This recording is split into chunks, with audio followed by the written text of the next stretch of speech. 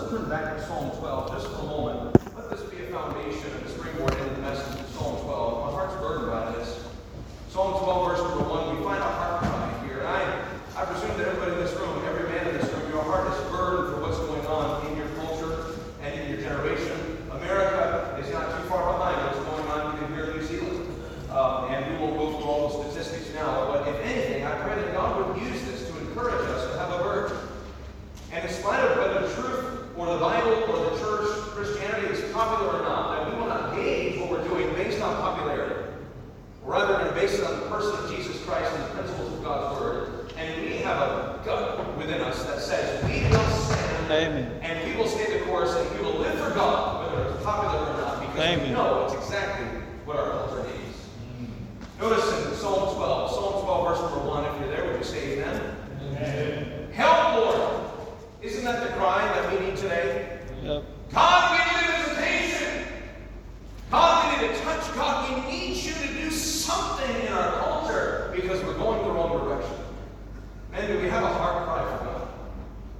How desperate are we for the Lord to shake our civilization and God to bring us back to where we were once before? Help, Lord, why? For the godly man ceaseth.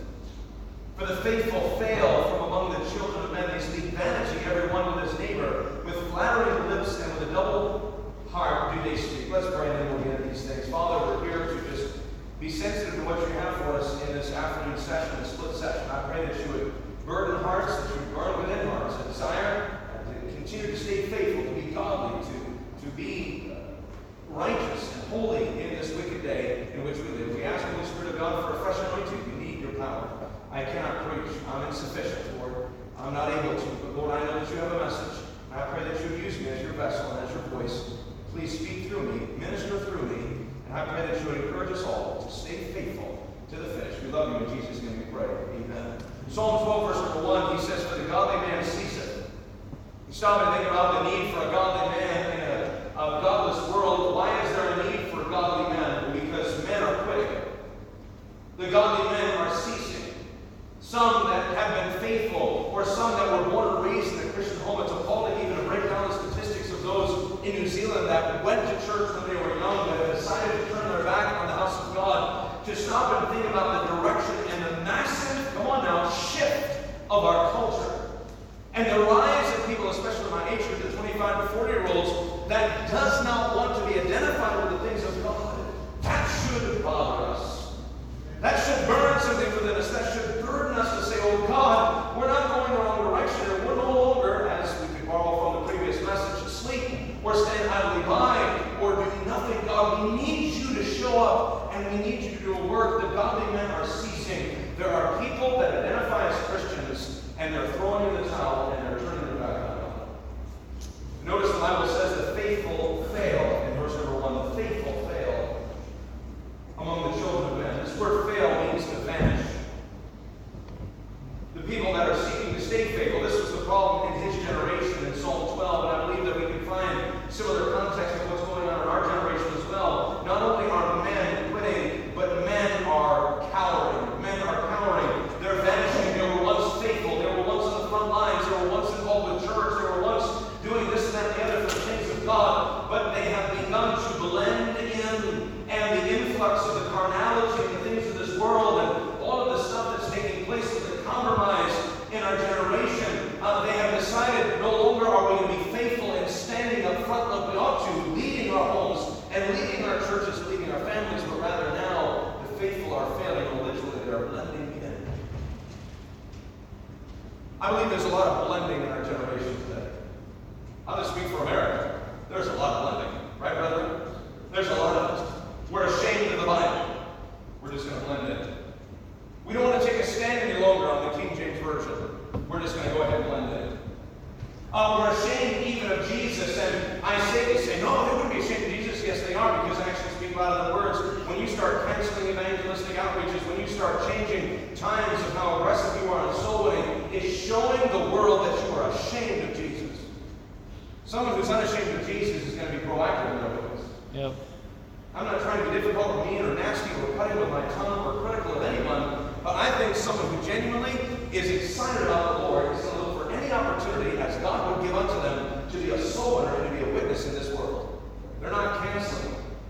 opportunities for outreach.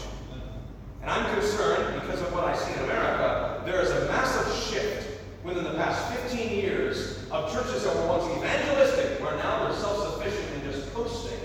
And I believe that it's a testimony of shame.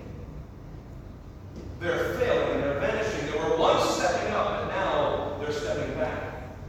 A lot of blending, a lot of bending in the knee, a lot of blurring of the lines, even people being bashful, ashamed of the Bible, ashamed of Jesus, ashamed of their heritage. Listen, I am more than thrilled and more than privileged. I'm grateful that I'm an independent fundamental Baptist. Separated, seeking the Lord in these things, wanting to be proactive with godly conviction. I'm thankful for my heritage. And I don't know if this rings a bell with you, but in America there has been a shifting in my age group, especially where we're trying to abandon our roots and leave behind those men of God and churches of God that faithfully held the line and were faithful. That's a problem, and I'm bothered by it.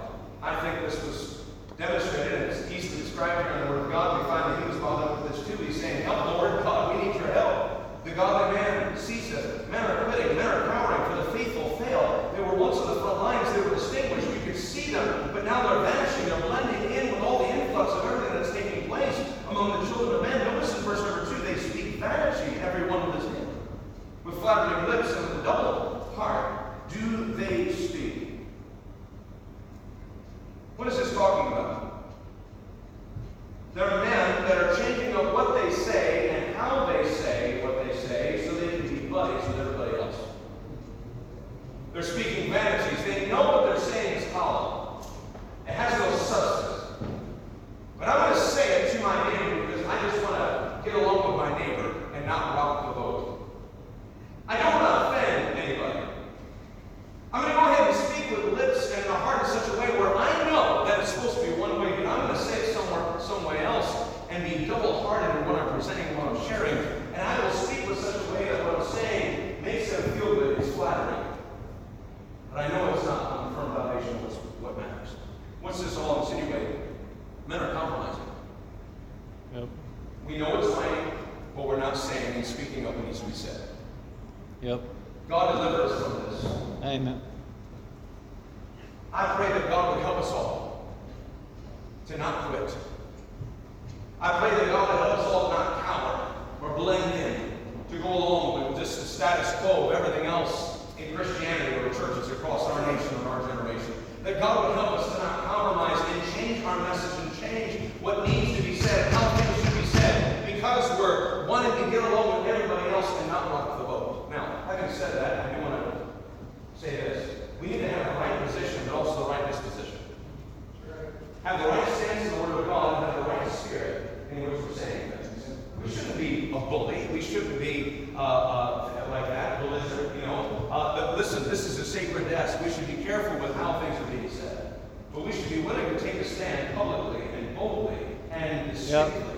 Why? Yep. Because we have the thus saith the Lord. Yep. And everything that we're saying should be based completely and entirely on the Word of God. Listen, as men, and all of us here today, men, you're leaders, you're future leaders. God wants to use you to lead this world, to lead your family, to lead places in various aspects of culture. And we need men of distinction.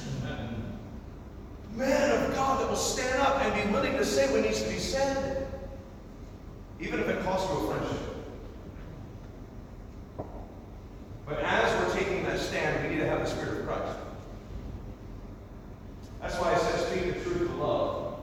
I believe love is what will cause a truthful message to be spoken in the first place. Because someone who really cares about you is going to say what needs to be said. Even if you don't want to hear it, and even if it hurts what they're telling you. Faithful are the wounds of the firm. As iron sharpeneth iron, so will a man's countenance sharpen his friend. I'm concerned that God will never cease. And in Psalm 101 we find some very clear, bold characteristics of what I would like to consider to be a part of a godly man. And if you turn there in your Bibles with me to see what the Bible says and the things that we're about to get into here today, I pray there's an encouragement to us to stay the line, stay the course. Don't quit.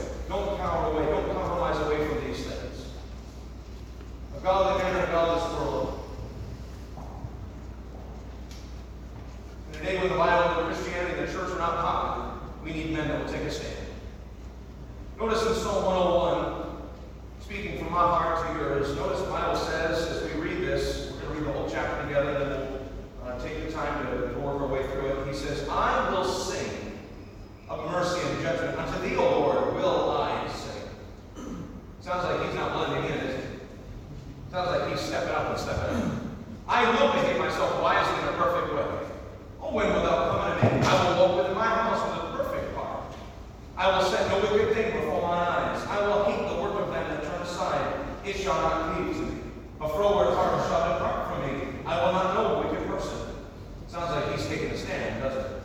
Sounds like he has a desire to be godly and do right as the Lord would have him do. Whoso privily slandereth his neighbor, him will I cut off. Him that hath a high look and a proud heart will not I suffer. Verse number 6. Mine eyes shall be upon the faithful of the land, that they may dwell with me.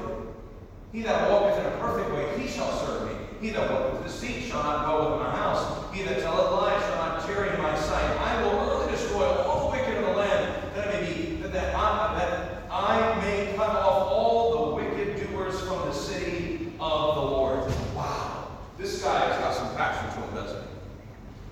Now, why are things in the Bible? They're there for our exhortation.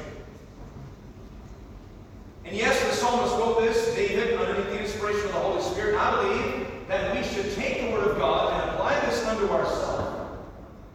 This is what he decided to do. This is what he needed to do. I believe that this is what we need to do. This is something that we should even determine within ourselves. Oh, God, help me to be this sort of man. It's not here by mistake or accident. There is a purpose for it. God, help me to live up to this. Amen. Of course, as you work your way and walk through the Word of God, you'll see all sorts of things that we're about to share. Dovetail all through Scripture. The testimonies that are recorded, the accounts given, various truths that are taught in Scripture. And I pray that Psalm 101 will be an epicenter for each and every one of us in this room here this afternoon to say, yes, I will be a godly man in a godless world. I'm living in a culture where godly men are ceasing. Men are cowering. Men are compromising. Men are quitting. But God, as for me and my house, we will serve you. And we're going to serve you in sincerity and in truth. It may not be popular, but God, I know this is what you have for me. God, help me to live up to what you have for me and how you have it.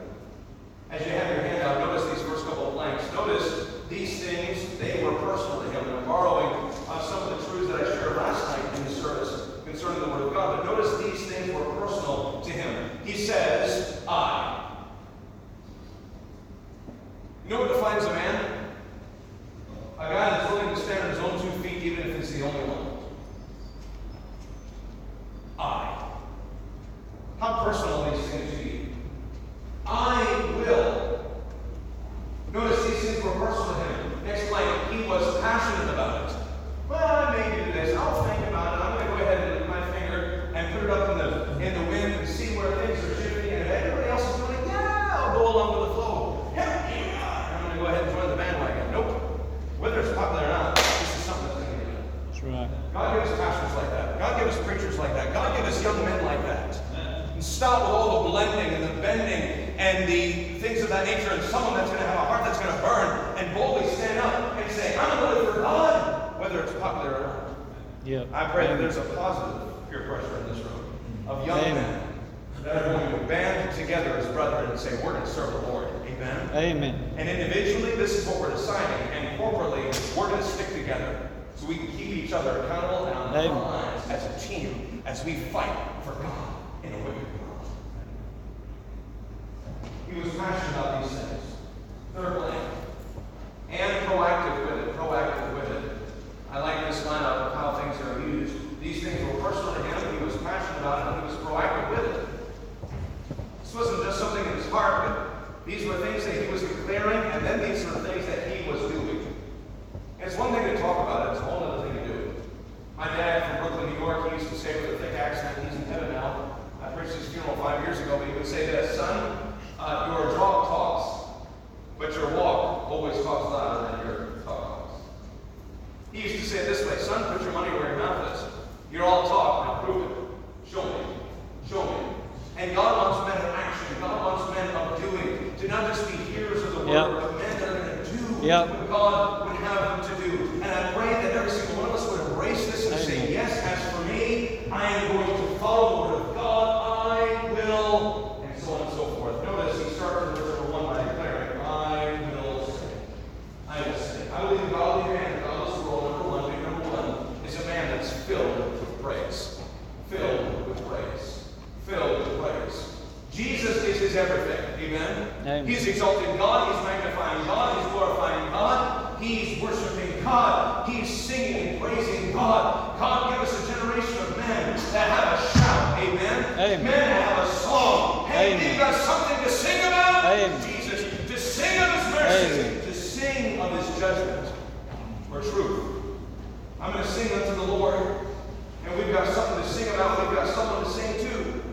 We serve a risen Savior. We'll get more to that later this week. Lord willing, even tonight maybe. We don't serve a dead God. But as we worship and exalt God, we praise him. He is thrilled by hearing the praises of his children. God, help us to be singing men. God, help us to be worshiping men. God, help us to be praise-filled men. That's what our children need to see. A man of God in the home who's exalting the name of Jesus and worshiping and praising and magnifying the name and the person of our God. Filled with praise. Not filled with complaining. Filled with cursing.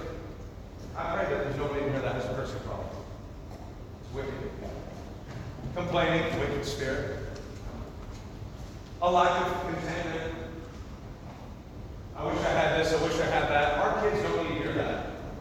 Your wife, your fiance if you've got one, your future bride, whoever that may be, you may not even know who she is, may deserve to hear young men, each and every one of us, who are magnifying God, filled with praise. And he was so excited about this. He said, I will sing, I will sing, I will sing unto thee, O Lord, will I sing. Psalm 104, just a page over maybe in your Bible, Psalm 104, verse number 33. I turned the page to get to this, but notice how intense he was on this.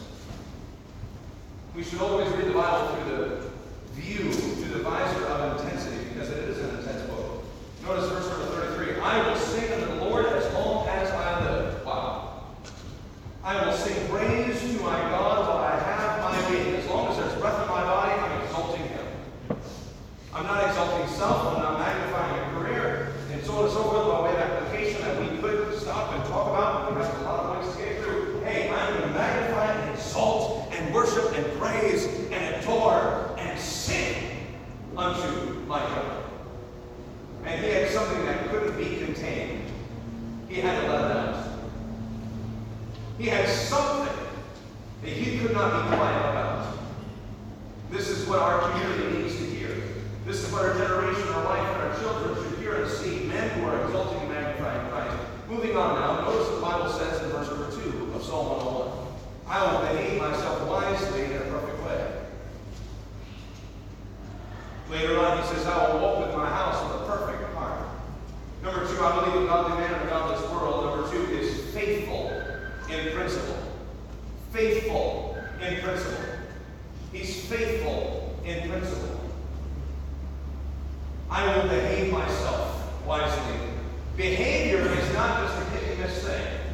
Oh, where's my gold star? I did one good thing in my life for Jesus. No, but it's an attitude. It's a way of being. It's a state of living. Behavior. I will behave myself wisely in a perfect way. A way implies a series of footsteps. God help us to be men that will be faithful in our principle. Now let's break this apart. Notice the Bible says, I will behave myself wisely in a perfect way.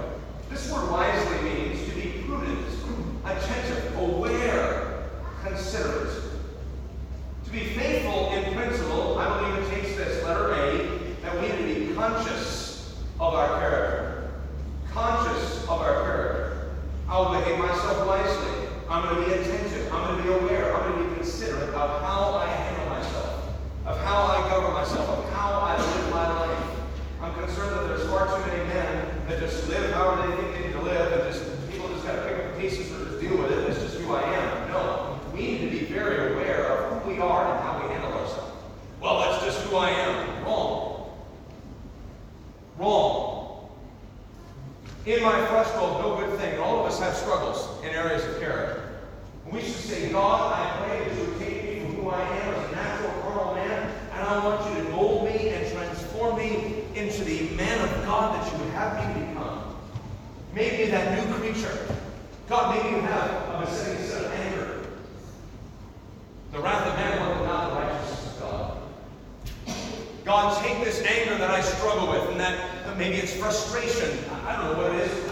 There's so many things that we can discuss concerning character. But God, take these things where I know I'm falling short, I'm failing, and God, I can't do it, but I know this is what you don't want from me. I know you want me over here. God, change me, transform me. God, help us to be wise of how we handle ourselves. Conscious of our character. You better be careful how you speak in front of your kids. Because they are impressionable. And even though we may let something slip from the tongue and just go on, maybe just deal with it, and so on and so forth, that will leave a lasting impression in the hearts and minds of our boys, of our teenage boys that we have as well, our young men. We need to be careful with what we say, how we say it. Amen? I will behave myself wisely. He's faithful in principle. He understands this is what matters right here. Brother Ramos has said it, and we didn't mention it last time, but I like how he said it this morning. Thank you. How that God exalts His word above His very name. And sure, we're magnifying, we're praising the name of Jesus, but we understand that there's something far beyond that God wants us to embrace and be governed by. It's His word, and we want to be faithful to the principle that He has before us. He's conscious of His character, but also, notice letter B. He was charactered by his conviction. Now, I want you to help me out. I have a typo in this handout. It says character by his conviction. Cross out the word his. That's wrong. And replace his with the word biblical. He's charactered by biblical conviction. Charactered by biblical conviction. He says twice, I will behave myself wisely in a perfect way. I will walk within my house with a perfect heart. This word perfect, the definition of this word literally means this. The context of what's being used here. Living completely or entirely in accordance to truth. Well, that's real original. Hey, this is the perfect word of God, isn't it? There's no error in here. This is truth. Nothing but the truth. So help me God to keep the truth. Hey, I'm going to walk right. So wisely, so wise in a perfect way. I will walk within my house with a perfect heart as I'm walking, as I'm living, as I'm breathing, as I'm functioning, as I'm interacting with others. My character, as I'm being conscious of how I handle myself and how I live and talk and function, my character is all being rooted and grounded by biblical conviction. God help us to be men of God and men of this world. Amen. Amen. Godly man of God in this world is a man that's faithful in principle, and these principles are not what he thinks or what the world is teaching, or what he'll find in some sort of man book or things of that nature, but rather he's getting in the book, and everything that he does and how he functions is being characterized by biblical conviction. I believe that as men we should know why we believe what we believe. That we know the why behind how we conduct ourselves. That you are tethered, you are tied to biblical principles and conviction. You know, sometimes God doesn't give specific nuts and bolts. He doesn't have to. Because He gives a general biblical conviction that helps us with the specifics. We'll see in case you pointed out in just a moment. And so many times people, especially my age group, I don't know why it makes so hard in my generation. I guess it's because I'm burdened about my generation the most. I tell you what, they're looking to manipulate the Word of God and say, well, the Bible doesn't say this, or the Bible doesn't say that, so, it's open for whatever interpretation you want to do, and I don't know if that's relevant for me. Hey, sometimes God sets a general principle to cover all the specifics. We'll see that here in just a moment, and I'll answer that and come back to that. Let's go ahead and finish this number 2 up. Notice letter C. His convictions, his biblical convictions are consistent. His biblical convictions are consistent. I will behave myself wisely. Behavior, as I've already said, is a way of life. It's an attitude. It's an approach to something and how I'm going to function. I will walk within my house. There's a consistency there. God helps us to be consistent. I believe the greatest struggle that we'll all have as men is being consistent. Anybody else struggle with that? Because I do. But I believe that He can give more grace. I believe that He can help us to do all things through Christ. Amen. He can strengthen us to be Amen. consistent. If we come to the Lord saying, God, I cannot do it. I'm not self-sufficient. I need to be dependent on you. Oh God, my Savior, help me to be consistent. I believe that God can give us the strength to be consistent. And when we do stumble and we fall, let us not put up a false front of pride or arrogance. but we're willing to acknowledge to our children and to our spouses, even to our people that we are engaged with, or we pastor and say, you know what? I had feet in clay, I messed up. I know that's not how it should have been done. Forgive me for that. Can you pray for Daddy? That Daddy would do better? Can you pray for us? Pray for me that I be a man of God that I ought to be. Would you pray for your pastor? Or you pray for your preacher? Amen. Let's not elevate ourselves in some place of pedestal, thinking that we're untouchable. God forbid. God forbid. But rather, he would seek to be consistent with his conviction that he got from the Word of God. And when I believe we're not consistent, we ought to acknowledge that and say, Lord, you're the same yesterday, today, and forever. You don't change. I shouldn't change either. Help me, God, to stay faithful with how you have me live my life. We've used a word called compromise. We'll throw this in here. It was not on my radar, but it's kind of hit me like out of nowhere. Compromise. What is compromise? Here's the definition. I don't know the truth out of the Psalm. This is the way that it helps me. It's something that just worded it this way. Compromise is when I change my mind about something God has not changed his mind about. That's compromise. The Word of God will be timeless. Yep. By the way, it's all relevant, always relevant. Yep. His truth endures through all generations. I mean, everything we need is in that book. Praise the Lord.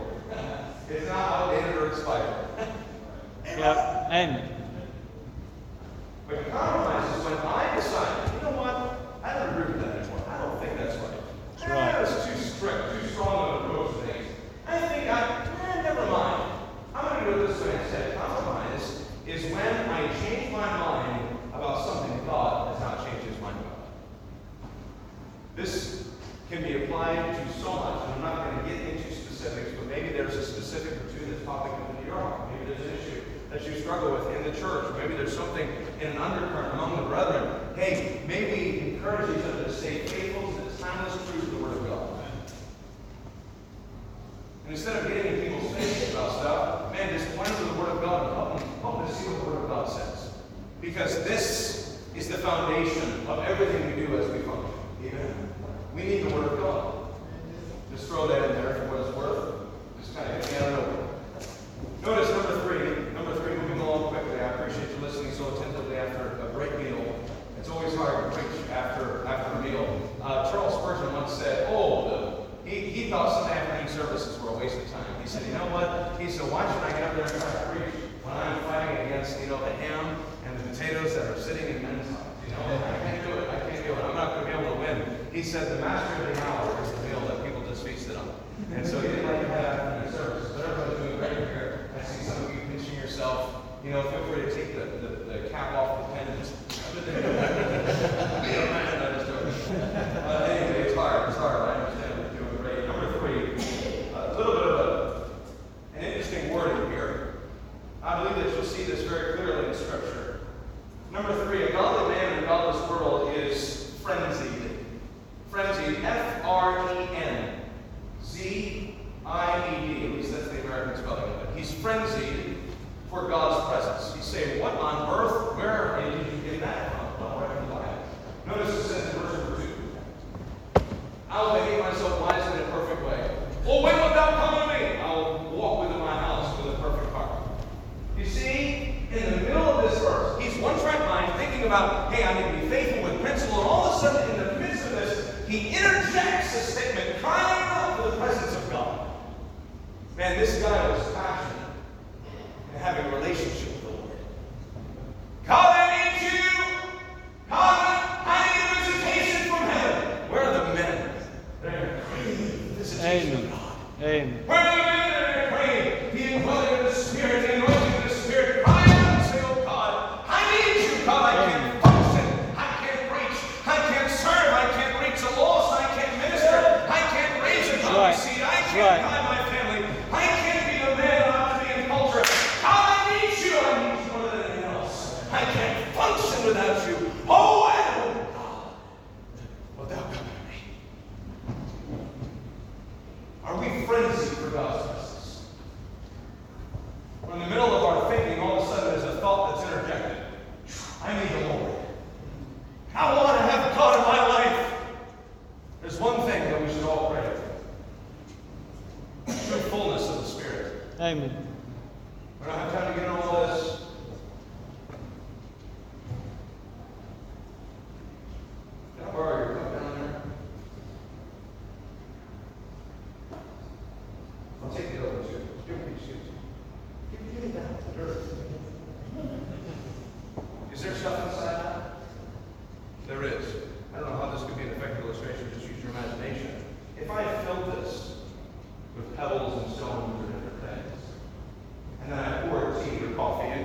It is full of coffee. No, it's not. I need to remove the substance and the stuff that's filling up a portion of this vessel. And once I'm emptied completely of self, that is when I can experience true fullness. Again, a random thought interjected, but I pray that God will help us sing of that. Do we have things in our life? We may try to testify, yes, I want God, I need God. But could there be things that are hindering you from experiencing the fullness of God in your life? Very vulnerably and very transparently before you. There is one thing that I crave the most. And that is the fullness of the Spirit. Which, by the way, is twofold.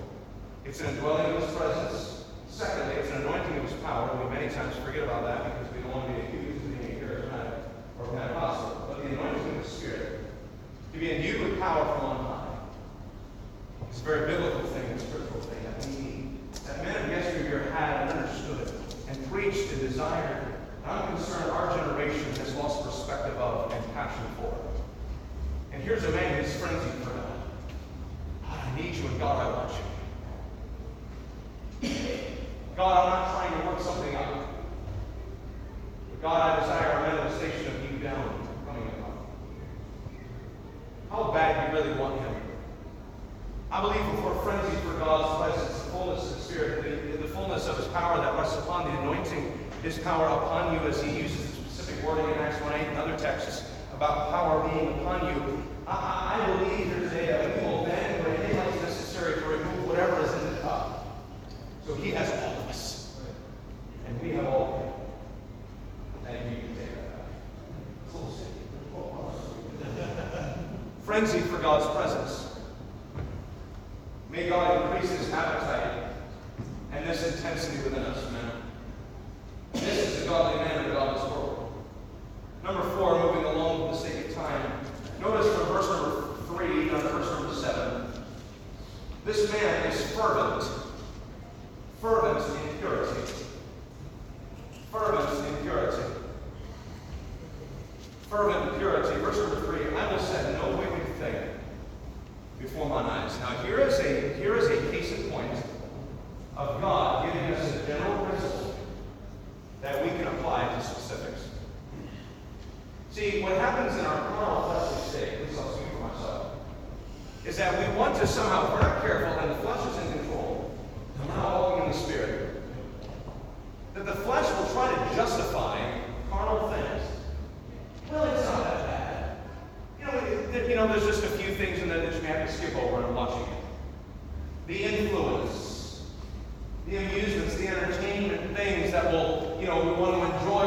There's just a few words, there's just a couple of scenes, you can try to flip over it and it should be okay. Wait a second. When you start going down that path, what you develop, let's think through it. What develops is that you have a gradient in all reality. There is 0. It's completely pure. It's wonderful. But then you have 10. Now, this is really bad to pick this up. And then when you have a white to a black and you journey and you go to gray areas. You've got 0, 1, 2, 3, 4, 5, 6, 7, 8, 9, 10. 10 is really wicked. 0 is not bad at all. It's completely clean. But then what happens is that we in our flesh are coming up with landing points of where we think things should be established, and we set the standard of what we should accept and not accept. Wrong. It should not be about us trying to accept what we want to accept or not. It should be about the Lord having control and God setting a conviction through His Word. See, where are we going with all this? The Bible says we should live this way, men. I will set no wicked thing before my eyes. See, that principle and conviction takes care of all the standards. No longer am I like, okay, it's not that bad, I think it's going to be fine. Hey, if it's got anything questionable, I ain't doing it. What happened to that level of holiness? Well, is God not worthy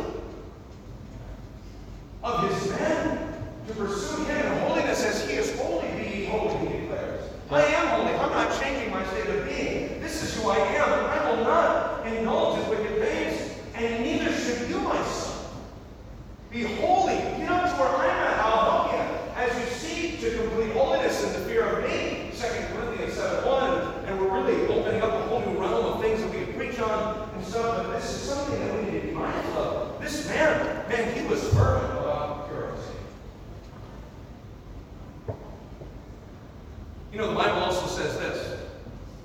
abstain from all appearance of evil. Yep. See, God has set the standard. He set the conviction. No longer do I have to worry about, well, I need chapter and verses for specifics. God doesn't need to give us specifics because He's given a general principle that covers the whole thing. It's our flesh that wants specifics, so we can justify carnal things that we want to embrace. It's truth. That's truth. Abstain or run from, have no dealing with, even something that has an appearance of evil. It's not even wrong. It's not even evil, but it just looks off. I ain't even going to mess with it. I'm not going to, let me go ahead and figure out to see if it truly is something that's bad or not. Nope, I'm not going to even mess with it. That's the level of conviction that we should have in our lives. Do you understand? He's fervent. God gave us a man of fervent for purity. Amen. We're going to fight for it too. Amen. We're going to fight for holiness in the home. We're careful about all the influences, entertainment things that are coming in to the lives of our children. And man, we will lovingly, but also scripturally stand up and say, no, we're not going to do it, or yes, we will do it. We need this. I'm concerned that we're losing the battle when it comes to purity and holiness. Again, holiness is not our definition of what we think is right. Rather, holiness is what we find described and defined in Scripture. That's a grace that God has for us. Amen? Let's read the Bible and desire. And notice, and this is machine gun style now, notice he's saying no, letter A, to the corruption and the contamination of sin. I will set no wicked thing before my eyes. Why? The eyes affect the heart. As men think of his heart, so is he. It's only a matter of time that what you're looking at is going to affect who you will become. You understand that? If you're looking at pornography, you will become the first person. If you're engaging in things that you shouldn't watch and allowed to influence you, you will one day become those things if you do not get victory over those things. And the devil is so subtly trying to capture our spirits. Even with movies or entertainment on television that we may think is not that bad, may God help us to be fervent. We're going to fight for it, for purity and holiness. Man of God. Notice letter B, he's saying no to the compromisers. No to the compromisers. Verse number 3, he says, I hate the work of them that turn aside. It should not cleave to me. There are people that I once was friends with and once in sweet fellowship with, but they have decided to change their mind and turn aside from the way things should be done. Now, I'm still going to love them and things, but I'm not going to have any dealings with them and fellowship with them. Say, man, this guy's intense. Yes, he is. How intense are you desiring to be for the things of God? Notice letter C, he's saying no to the criminals. A froward heart shall depart from me. I will not know a wicked person. I'm not hanging out with that kind of crowd. Amen? Those are not our friends, but rather we're going to reach people. We're going to see people saved. And as people get saved, man, we're going to let the Lord use this to be a testimony to help them as they get discipled. And I'm not going to just go down to the street corner and hang out with the harlots and go hang out with drug users. Does that make sense? I'm not going to hang out with the whole crowd. Be careful who your friends are. I'm talking especially to the young men in this room. He says in verse number 5, whoso privately slander his neighbor, him will I cut off. Him that hath a high look and a proud heart will not I suffer. Letter D, he's saying no to the critical. The critical, the people that have a tongue on them that are speaking ill of others. Be careful. Be careful. Hey, there's a lot of good Baptist brethren in America, but there's a lot of them that have a critical heart, critical tongue. I don't want any dealings with them. I'm not going to speak against them, but I don't want that to influence me. I want to be godly and Christ-like in my spirit. Letter E, he's saying no to the conceited, or people that are arrogant and full of themselves. He says, notice in the next part here, the second part of verse number 5, him that hath a high look and a proud heart, I'm not going to suffer it. I don't want that to influence me or affect me. Letter F, he's saying no to the crafty, people that are trying to manipulate and trying to work an angle to do wrong. Verse number 7 says this, he that worketh deceit shall not dwell within my house. He that telleth lies shall not tarry in my sight. Be careful who influences you. Big number 5, we're almost through. Notice